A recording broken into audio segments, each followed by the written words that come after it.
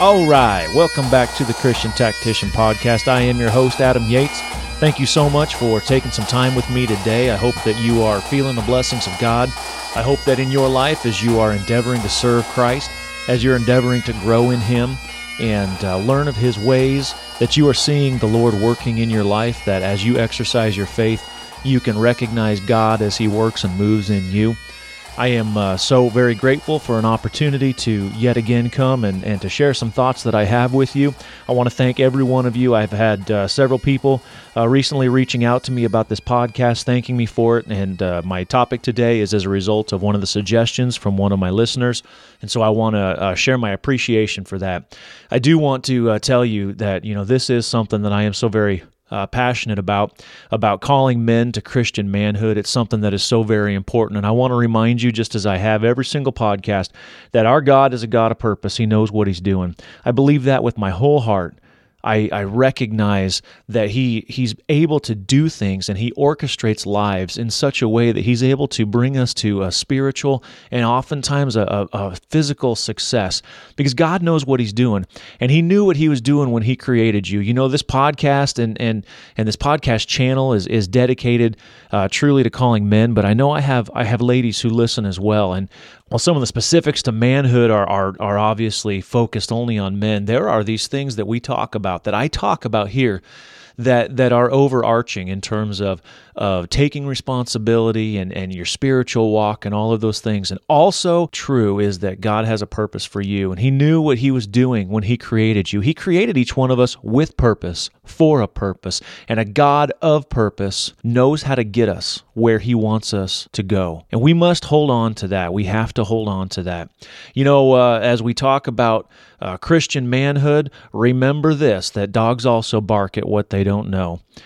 Because this aspect of manhood has been so beaten down and destroyed, diminished, and washed into non-existence.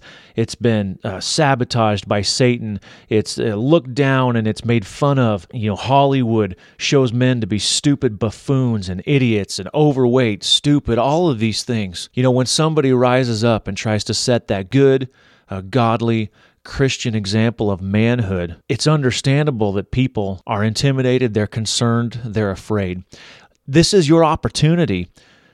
In every aspect of our Christian walk, we are surrounded with opportunity to bring a glory to God, to shine a light for Christ. This is what our responsibility is. And for all of you who are listening to this, if you claim Christ, if you claim to believe in Him and to be a follower, your life is an opportunity. Men or women, your life is an opportunity to show something that this world has not been seeing enough of.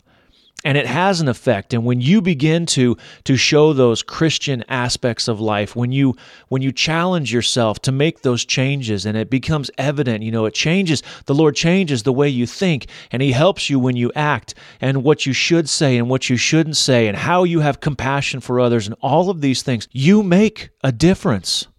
There are so many things. I've thought about this, and there's been sermons preached on it, and I consider it. You look through the Scriptures, and so many times, the entire course of a country, of a nation, of a group of people was changed by the efforts of one person. So you have an important role, and don't ever forget that. God put you and purposed you for those things. But what we're trying to do as Christians, what we're trying to do as Christian men, it's something that the world is not comfortable with. We have an opportunity to show them something better. I want to remind you of these aspects of a man that I feel like are so important that we consider them frequently. We consider them that a man of God, a man of Christ, is a man of action. He does not sit idly by. He doesn't see sin ravaging those who He's responsible for and do nothing. He doesn't recognize within himself his own failings and do nothing. He's willing to attack sin. He's willing to attack failures. Action means if you see some sort of an issue within yourself, maybe you go to someone. Maybe you seek out your mentors. Maybe you go and you talk to your ministry. Whatever it is, you take action. Because our Christian life is all about work. You will never, ever be free from work. You always must work. A man of God is a man who accepts and desires responsibility. God, as He created you, man or woman, it came with a set of responsibilities. And the further you go in life, you begin to accept more responsibilities. And that is God's purpose. He wants you to. Because with every responsibility that you take hold of and you own, you have an opportunity, like I already spoke of, to shine a light for Christ. But not only do we accept the responsibilities that come with being a man or being a husband or being a father, but we should desire responsibility. Don't ever forget that beautiful example in the book of Isaiah where he's having this vision of him standing before the Lord, and the Lord cries out, "Who are we going to send? Who will go for us? Who can speak for me?" And Isaiah says, "Here I am. Send me." I'm willing to take that responsibility. I want that responsibility. And a man of God not only accepts it, but he desires it. He desires it. He should be that one who his boss at work looks to. I can trust that he will take care of this because he's shown himself responsible. A man of God is a leader. He leads from the front. He is visible. He's the one who's setting the standard. He's not staying at the back. He's not letting everybody else do the work for him. He's setting the example. One of these mentors, these men in my life who is so very valuable to me, at our church, in all of our church functions, a lot of times we will have meals, and I don't know that I've ever seen him ever not be last. He wants to make sure everybody else gets taken care of. It's an example he's setting. He's leading. I want to make sure that everybody else's needs are cared for before mine. That is the mark of a leader, and it's visible and you see it.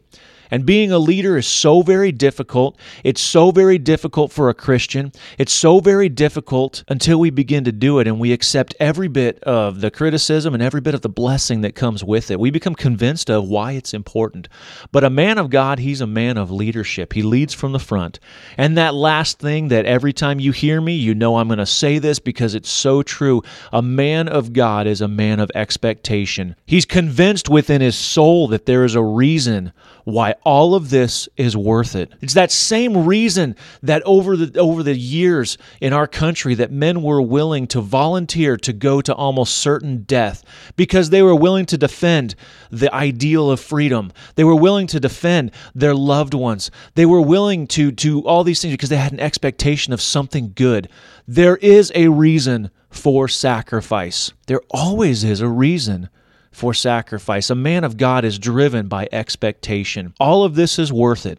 The blood and the sweat, the lost hours of sleep, the being willing to make changes to yourself, the making efforts, sometimes efforts that feel like they're fruitless for other people. We do it because we are men of expectation. Do not ever forget these things. So let's talk today. We're going to talk about loneliness, and this is something I was requested to talk about this, and I realize it's been a while since I've done a podcast, and as you look, today is June 3rd, and it's been 9 years today that my dad passed away. I think about him. I think about him a lot. My dad was a man who had a lot of things that I truly admired, but my dad was also a man who struggled very much with loneliness and all of the effects that it can have on a person. And loneliness is something that has a great effect on us. And I want to spend some time today kind of discussing this because I know that many of you who listen to this, there's some of you who are single and you struggle with loneliness. Some of you may not have a great amount of friends.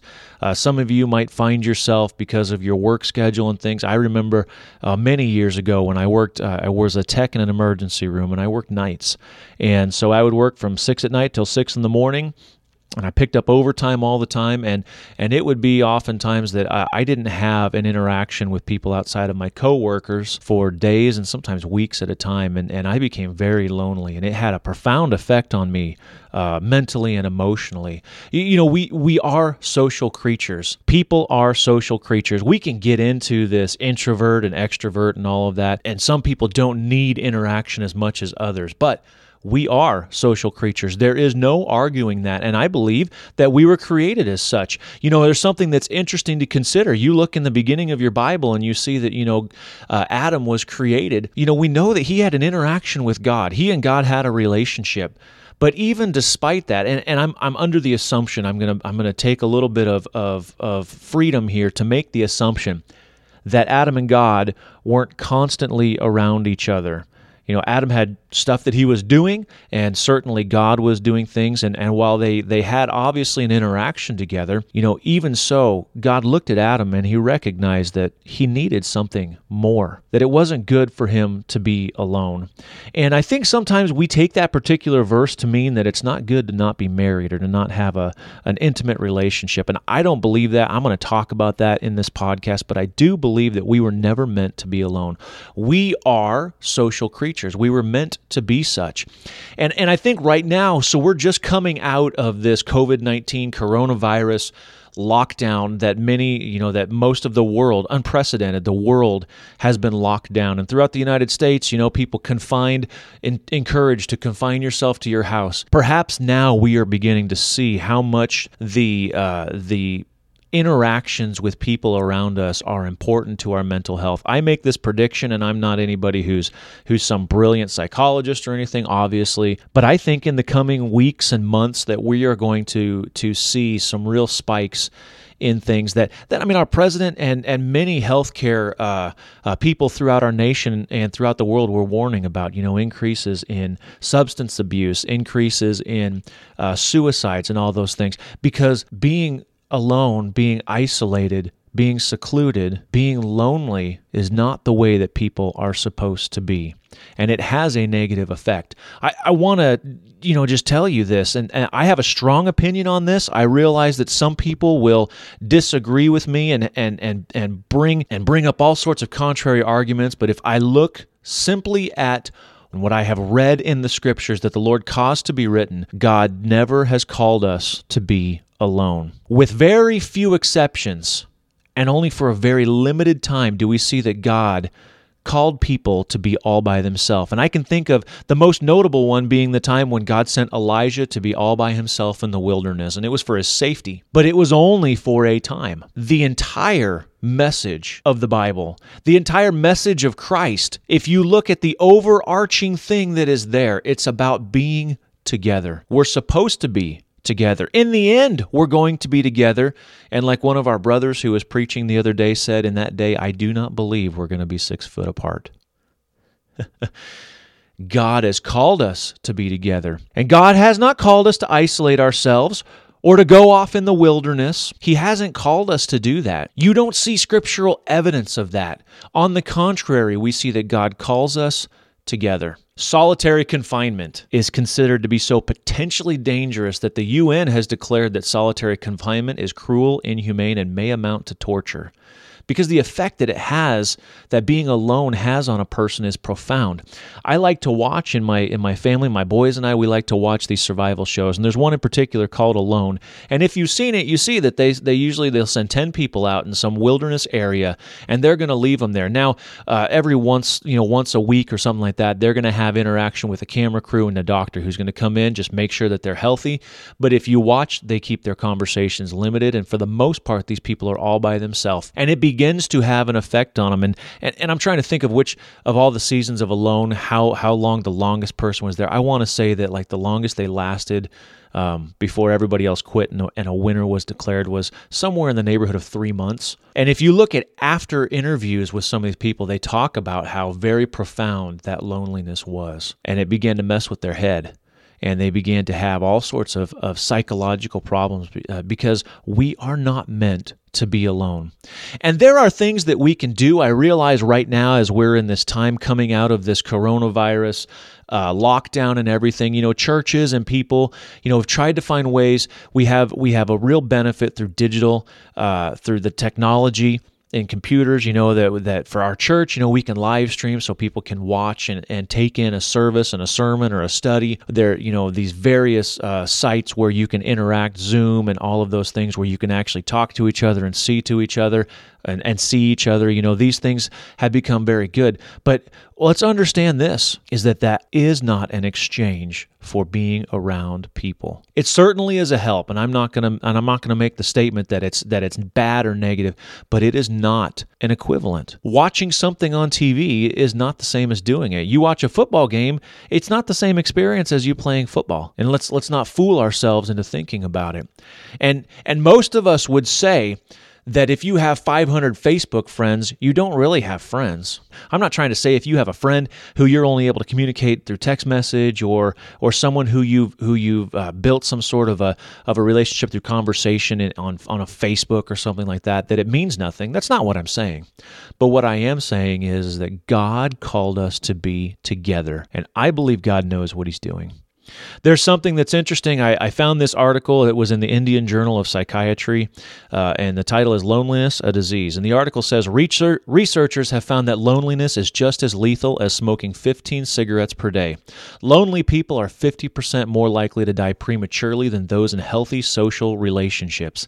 Loneliness reduces your immunity, which can increase your risk of disease. It's reported to be more dangerous than smoking. A high degree of loneliness precipitates suicidal ideation and parasuicide, Alzheimer's disease, and other dementia, and adversely affects the immune and cardiovascular system. It's generally accepted opinion that loneliness results in a decline of well-being and has an adverse effect on physical health, possibly through immunological impairment. That's really interesting when you think about it. And a good portion of that particular article was kind of talking about elderly people and about how profound loneliness becomes when you start talking about elderly people who because of their inability to get out and things like that, or they're in retirement homes or care homes, that they become more and more isolated and alone, and it has a profound negative effect on them. But it has a truth that rings throughout. Okay. And so I want to talk about some things now when it comes to loneliness. And I want to ask this question is, what is it that breaks loneliness? Togetherness, right? Interaction. Why are we lonely?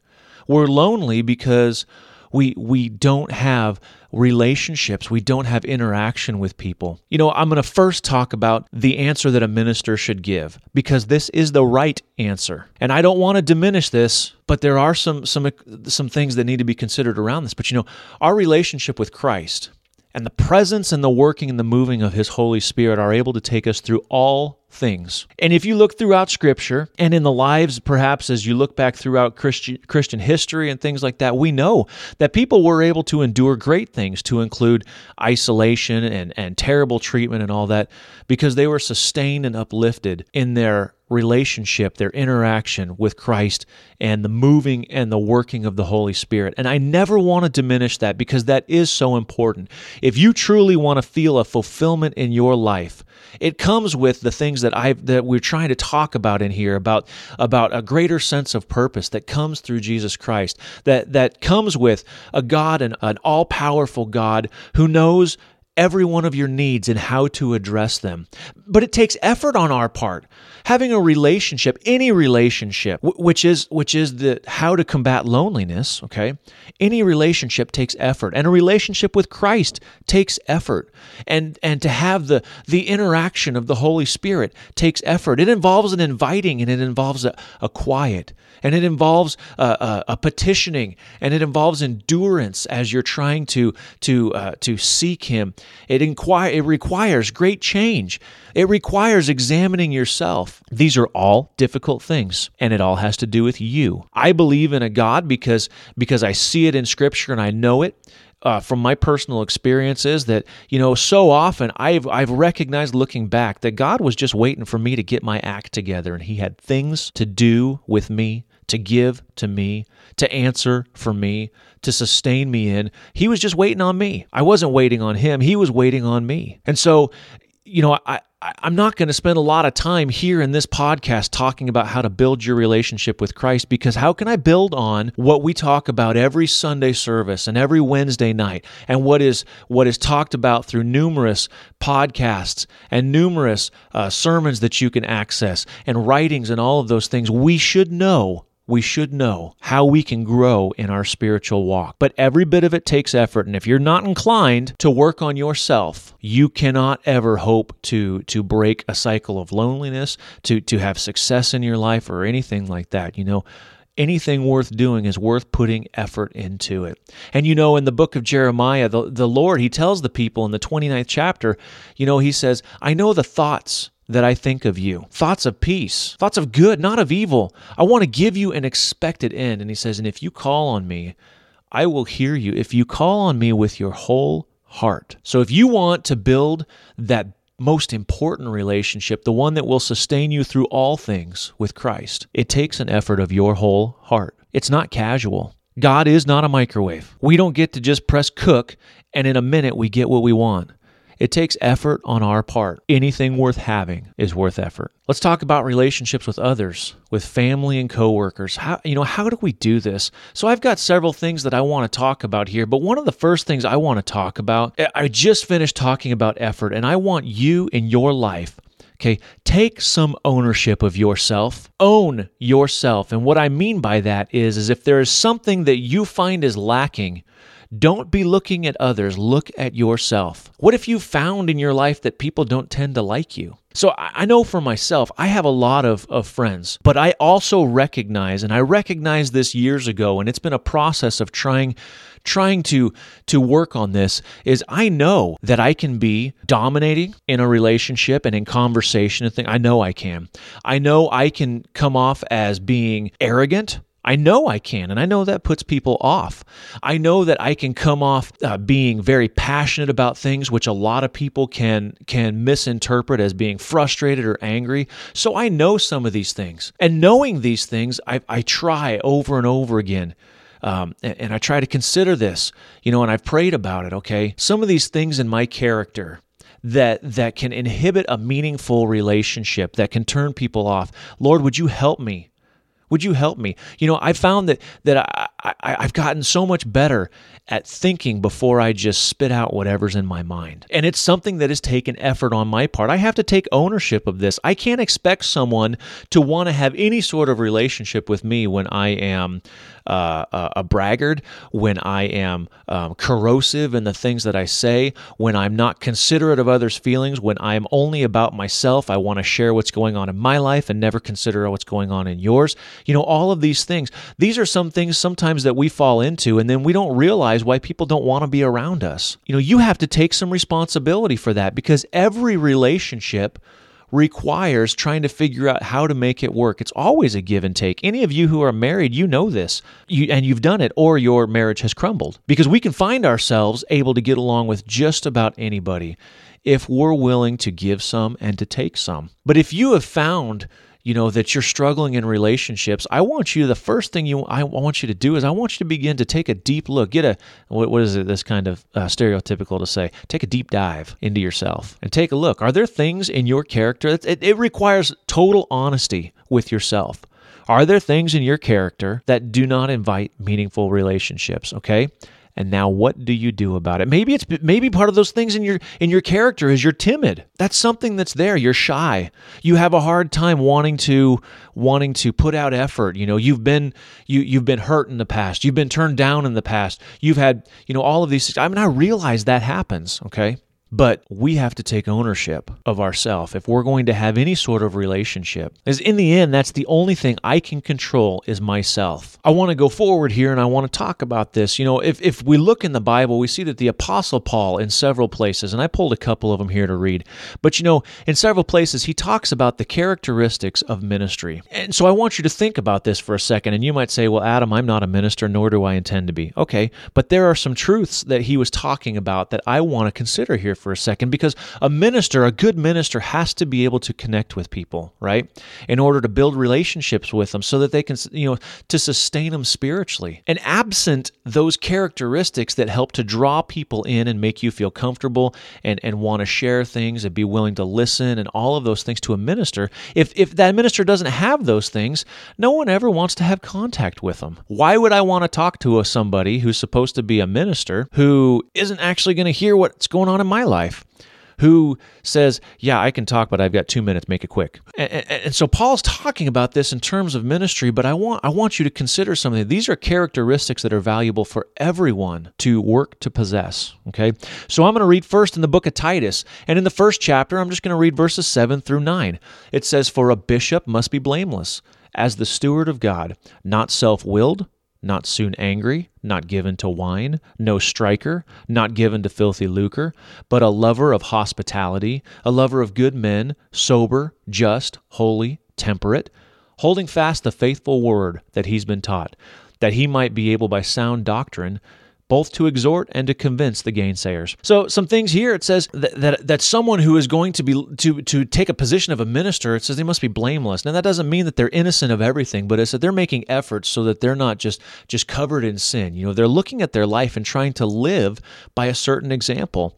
I personally don't enjoy being around someone who's shooting heroin all the time. Their lifestyle is not one that I truly want to be around all the time. That doesn't mean that I want to give up on somebody who's taken an addiction or anything, but there are places that I don't want to go. Maybe that's something I want you to think about. It says, not self-willed.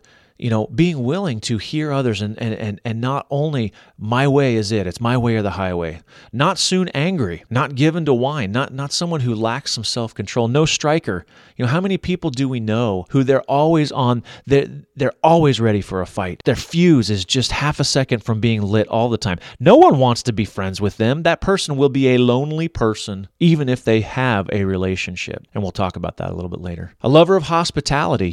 I think about this, in all of these places throughout the Bible where Paul talks about these characteristics of the ministry, he talks about how important it is that they want to be around people. And I realize this is something that takes work because not everybody likes to. For me personally, I am a very social person, but I kind of get to that limit where I'm like, all right, I could use my space now. But really, we need to work on this in our lives, that if God truly, as I've talked about in the beginning of this, if God truly is a God who calls us to be together, how do I want to be together more? And it's something that I have to spend some time in prayer about, and it has to do with the desire for interaction and with the love for others and the building of friendships and the concern for others and all of those things. This is what helps us to be a lover of hospitality. It says a lover of good men. And I realize just the phrasing of that sounds weird. I get it. Okay, but what does it mean? That a minister, it says, should want and should take pleasure in good things, in good actions, in wanting to be around people who are trying to do good. Not that they ignore people who are struggling, but that their heart is to be surrounded in and be by good. Someone who is sober, someone who takes things seriously. If we're talking about relationships, we're talking about conversations, we're talking about being intimate with each other, and I'm not talking about sex, I'm talking about sharing things that are important because we're talking, as we go farther, we're going to talk about the difference between a friend or, a spouse, whatever it is, and an acquaintance. And part of that has to do with taking things seriously and about intimacy. Sober, taking things seriously, someone who is just, someone who is temperate, someone who is holy. Those are things to consider. For a minister, yes, but those are qualities of a person who wants to have relationships with others. That is the opposite of loneliness, is relationships, meaningful quality relationships with others. 1 Timothy 3:2-3, a bishop then must be blameless, husband of one wife, vigilant, sober, of good behavior, given to hospitality, apt to teach, not given to wine, no striker, not greedy of filthy lucre, but patient, not a brawler, not covetous. He says a lot of the same things there. I'm going to read in the Book of Mormon. I'm going to read Alma, chapter 5. 38 through 41. It says this, "And now, my beloved brethren, I've said these things unto you, that I might awaken you to the sense of your duty to God, that you might walk blameless before him, that you might walk after the holy order of God, after which you have been received. And I would that you should be humble, and be submissive, and be gentle, easy to be entreated, full of patience and long-suffering, being temperate in all things, being diligent in keeping the commandments of God at all times, asking for whatsoever things you stand in need, both spiritual and temporal, and always returning thanks to God for whatsoever things you do receive." Some important things that he says there. You hear some very similar things that we heard in Paul say, but he talks about, he says, your duty to God is that you walk after the promises that you have made. And then he calls these things humble. You will never have a good relationship if you are someone who is just soaking in pride. All of us have probably had conversations with the one-upper. You know the one-upper? There was a doctor I worked with years ago. I really liked the guy, okay, but he was the always one-upper. And I'm telling you, if I told him that I went fishing right in the ocean and I caught a 10-foot marlin, I guarantee you he would say, "Well, that's nothing. I was out fishing and I caught a blue whale." He always had one-upper. It was about him. I liked the guy, but I had to take him in small doses because he was difficult to be friends with.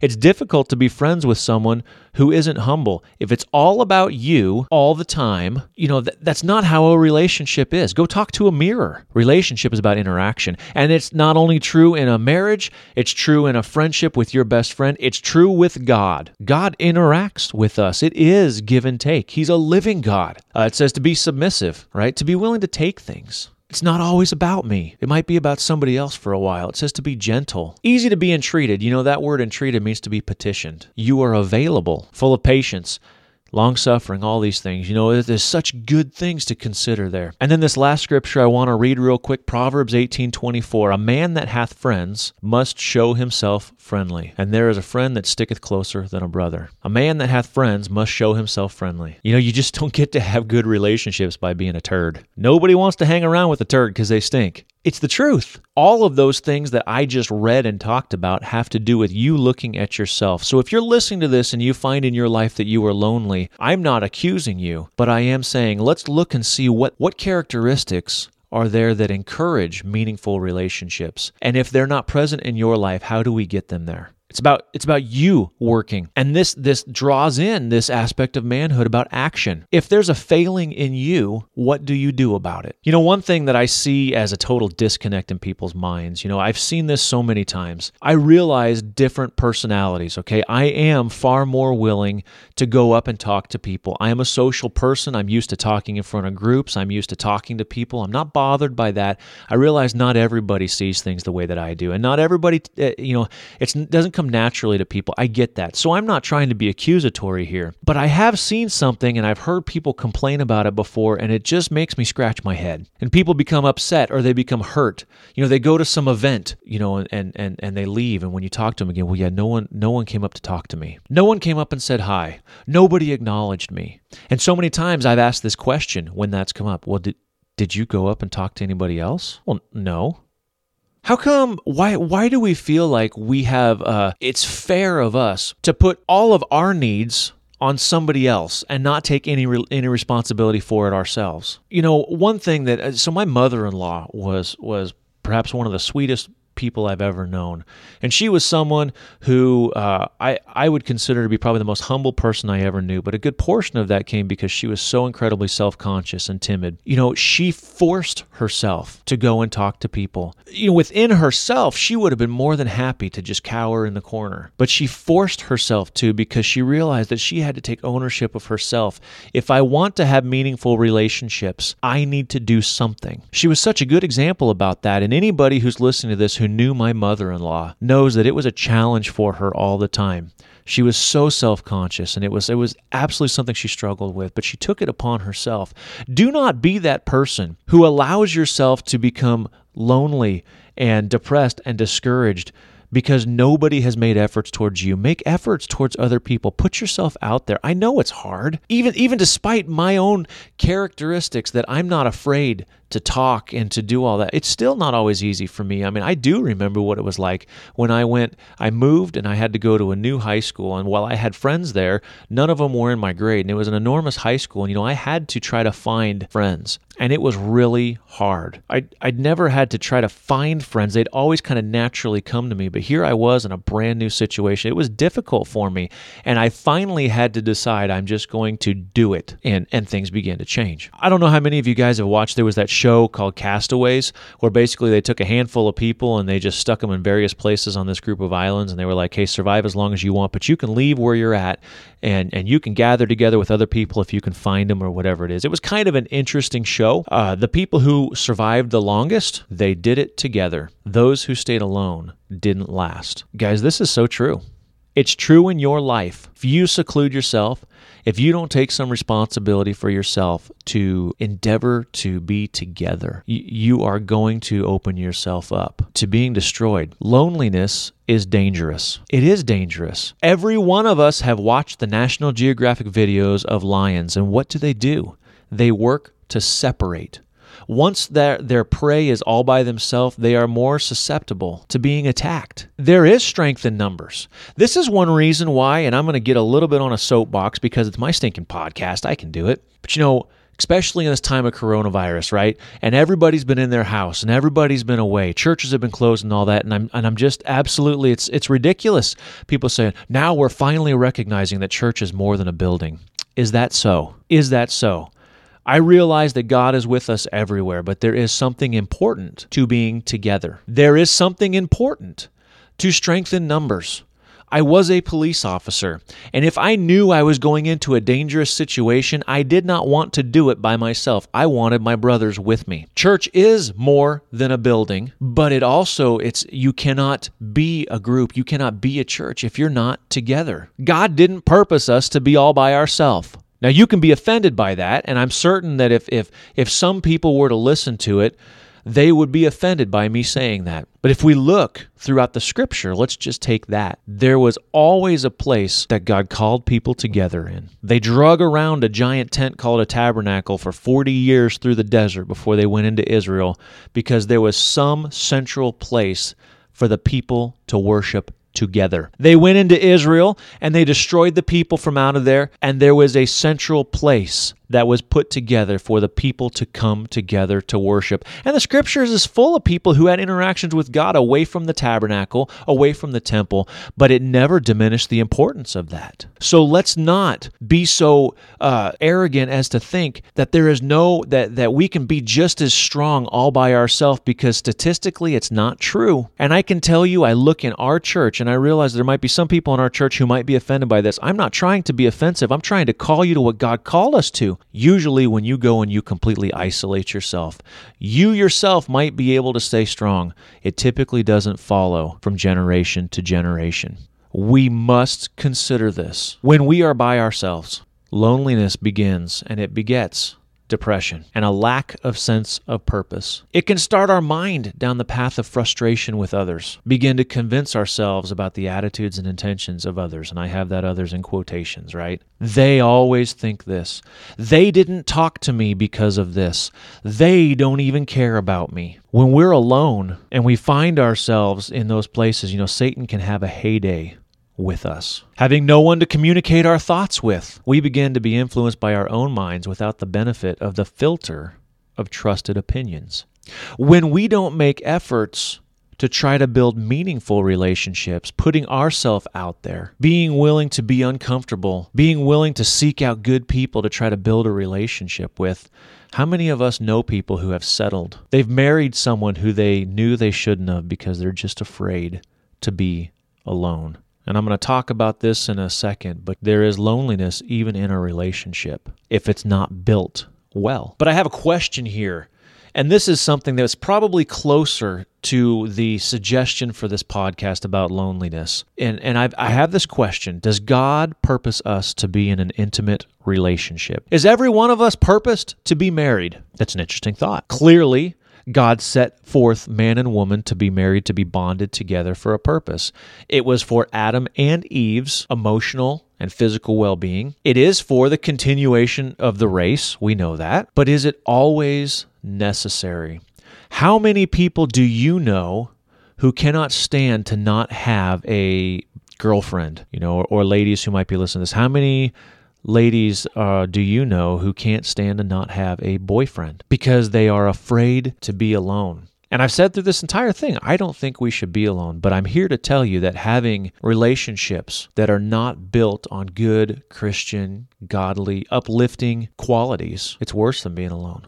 Paul makes this point as he's talking in the New Testament. He makes this point, and I'm going to give a real quick synopsis of several verses, but his point is that, when we have to share our life's focus to include a relationship with a spouse, we have to divide our focus with God. And that relationship with God is our true purpose, right? And so Paul made the statement, he says, and his focus was, he says, I'm alone and I can give myself fully to God. And so my suggestion is that you do that. But then, he talks about if you're having relationships, how to do it right. But I want to tell you that every relationship you have is going to take work, and you have to give it proper time. That's a relationship with God. That's with any of your friends. You must have and give time to every relationship in proper time.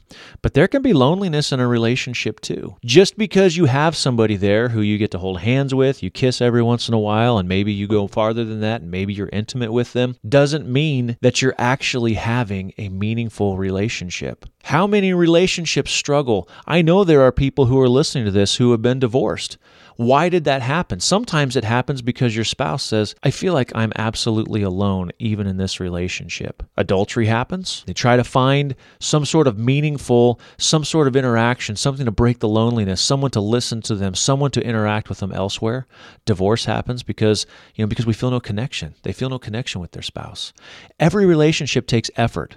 And for those of you who are young, I want to encourage you to take time to build good, meaningful friendships before you try to delve into an intimate relationship, and before you try to delve into a girlfriend or whatever it is, so that you learn what it is to to put effort into having a true relationship.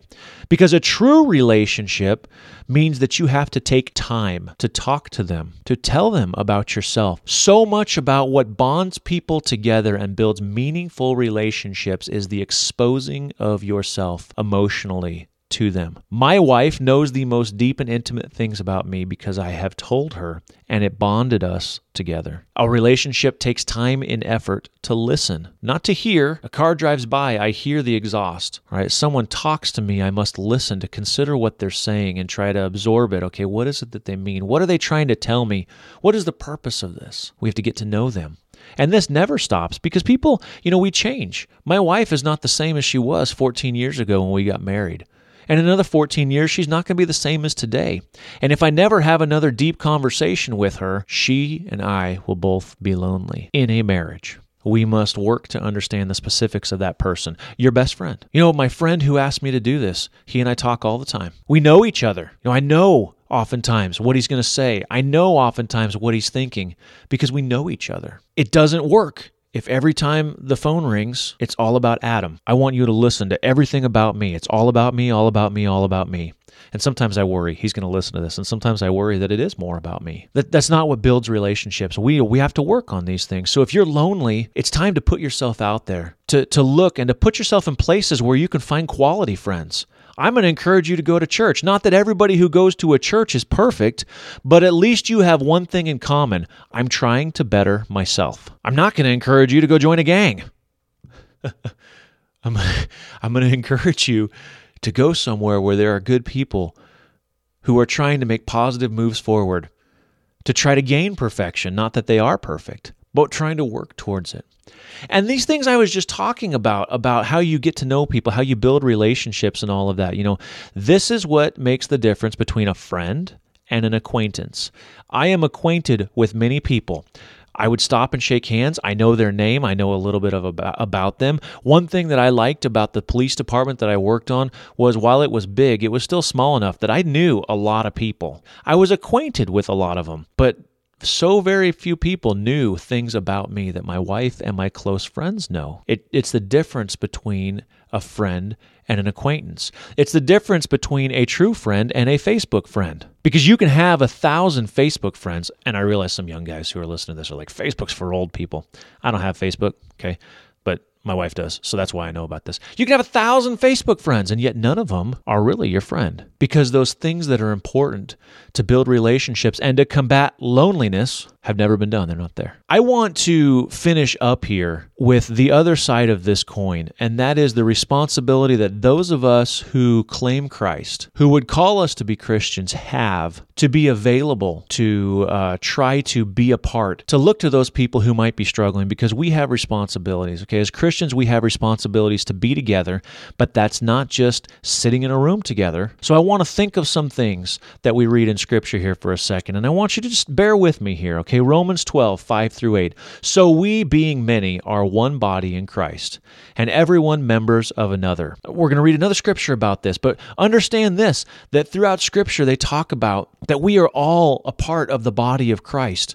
Okay, Paul in another place, he talks about it as if we're looking at a body, and each one is a different part of that body, everyone important. And the body only works the way it's intended when everyone is trying to work the way that they're intended. So we, being many, are one body in Christ, everyone members of one another. Having then gifts differing according to the grace that is given to us, whether prophecy, let us prophesy according to the proportion of faith, or ministry, let us wait on our ministering, or he that teacheth on teaching, or he that exhorteth on exhortation, he that giveth, let him do with simplicity, he that ruleth with diligence, he that showeth mercy with cheerfulness. All these things, it says that there's these things that the Lord gives us by his grace. Some people, this understanding of prophecy and the ability to share these things, ministering and encouraging, teaching, exhorting, all of these things, all of those things happen when we are together. So we call each other together. We encourage one another together. If you are a member of a church group, a church body, you know those people who are fringe, who are probably struggling with loneliness. Do you have some responsibility? 1 Corinthians 12, I'm going to read 12 through... Oh, good night. I put a lot of them in here. 12 through 27. I'll zip through this fast. You guys know I read quick anyway. For as the body is one and hath many members, and the members of that one body, being many, are one body, so also is Christ. Confusing sentence that says this: I've got a body, it's made up of toes and arms and legs and knees and a calf, 2 calves, and I've got 9 3/4 fingers because I stuck my thumb in a table saw a year or so ago, and all of these things. You're right. There's a whole bunch of pieces of me, but they're all one body, and it's the same thing, okay? He's talking about the church. For by one Spirit we are baptized into one body, whether we be Jews and Gentiles, whether we be bond or free, we have all been made to drink into one Spirit. For the body is not one member, but many. You know, it's not, you don't, if you just saw a leg laying on the ground, you wouldn't be like, hey, look at that body right there.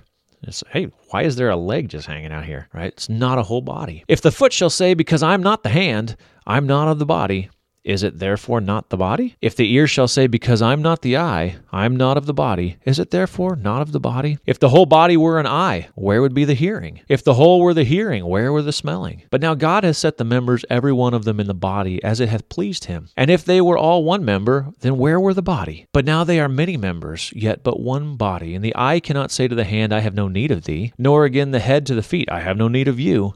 Nay, much more necessary, the members of the body which seem to be more feeble are necessary. And those members of the body which we think to be less honorable, upon those we bestow a more abundant honor, and our uncomely parts have more abundant comeliness. For our comely parts have no need, but God hath tempered the body together, having given more abundant honor to that part which lacked, that there should be no schism in the body, but that the members should have the same care one for another. And whether one member suffer, all the members suffer with it, or one member be honored, all the members rejoice with it. And now you are the bodies of Christ. You are the body of Christ, and members in particular. You know, this is very interesting, and it says this. It says, every one of you has a part and a purpose necessary. And if we're not together, you cannot play your part. If my leg was amputated, it no longer is of use to my body. And concerning people who are struggling, it says, those members of the body which we think to be less honorable, upon these we bestow more abundant honor. And our uncomely parts have more abundant comeliness, for our comely parts have no need. Comely is attractive. But it's talking about those things that are working well. They don't have any need. God has put the body together, having given more honor to those things that lack. That, we need to be looking to those things that lack. It's like when I'm running, I've got a knee that is hurt. It's been hurt for many years, and my whole body limps when my knee is not feeling well. And I try to do things to try to diminish the impact on that knee, because this is what the body does. And it says, why is it done? That there shouldn't be any schism. There should be no division, but that the members should have the same care one for another. That if one person suffers, if one person is struggling, if one person is lonely, they all feel it. I'm going to read now from the Book of Mormon. I'm going to read from Moroni. I'm going to read Moroni 10, 8 through 13. And again I exhort you, my brethren, that you deny not the gifts of God, for they are many, and they come from the same God. And there are different ways that these gifts are administered, but it is the same God which worketh all in all. And they are given by the manifestations of the Spirit of God unto men to profit them.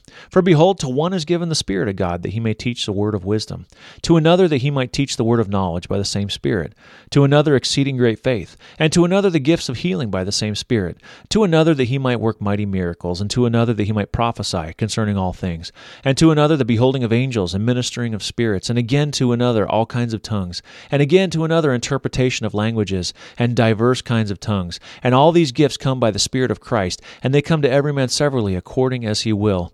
And I exhort you, my beloved brethren, that you remember that every good gift cometh of Christ. You know, this whole thing, he says, God, he does these things. He gives gifts. He gives people wisdom and understanding and great faith and experiences, testimonies, seeing visions and all these things, you know, and he says, all these things are there. Well, you know, are they just for you, or are they not for the body? That we come together and we share these things with another. That can only be done by encouraging that we come together. It's important. Galatians 6, 1 and 2. Brethren, if a man be overtaken in a fault, ye which are spiritual, restore such an one in the spirit of meekness, considering thyself, lest thou also be tempted. Bear ye one another's burdens, and so fulfill the law of Christ. If there is someone in your life you know is struggling, you have a responsibility. Those people who are fringe, those people who are struggling, discouragement, depression, loneliness, fulfill the law of Christ. Go encourage them. Bear their burden. I'm going to finish with two last scriptures here. Hebrews 10, 23 through 25. Let us hold fast the profession of our faith without wavering, for he is faithful that promised. He says, let's hold strong to the profession of our faith, what we have claimed that we believe, and not waver. He says, let us consider one another to provoke unto love and good works, not forsaking the assembling of ourselves together, as the manner of some is, but exhorting one another, and so much the more as you see the day approaching. Folks, we are in a dangerous and a difficult day. This world, we're experiencing things that this world has never experienced before. It is a time of trial, and I think in various ways it will continue to be difficult. And it is a time that if we look around and we see those people who are already struggling, it may not be a time that everybody grows stronger in. So we provoke one another. We encourage. We pester them to do the right thing, to good works. But I think this is so important. Verse 25. And I preached a sermon about this a couple months ago about forsaking. And this is something that was important, that we don't forsake coming together. It is important. Being together. Church is important. Coming together. You offer something every time you step in the door. You prepare yourself, even if it's just in dressing differently than you did yesterday. You offer something. If you belong to a church like ours where we sing songs in the beginning and the end of service, you offer something. A body is supposed to offer something. My hands have a purpose. Everything else has a purpose. Call the body together. Reach out and encourage those people who are struggling. Be willing to involve yourself. Encourage them to come together. Come, be at church. Come sit here. Come to my home. Come interact with me. I care about you. The last one, Moroni, Book of Mormon, Moroni 6, 4 through 6, talking about these people who committed themselves to the Lord. After that they had been received unto baptism, they were wrought upon and cleansed by the power of the Holy Ghost, and they were numbered among the people of the Church of Christ. They committed themselves, and now they were part of the body of Christ. And it goes on.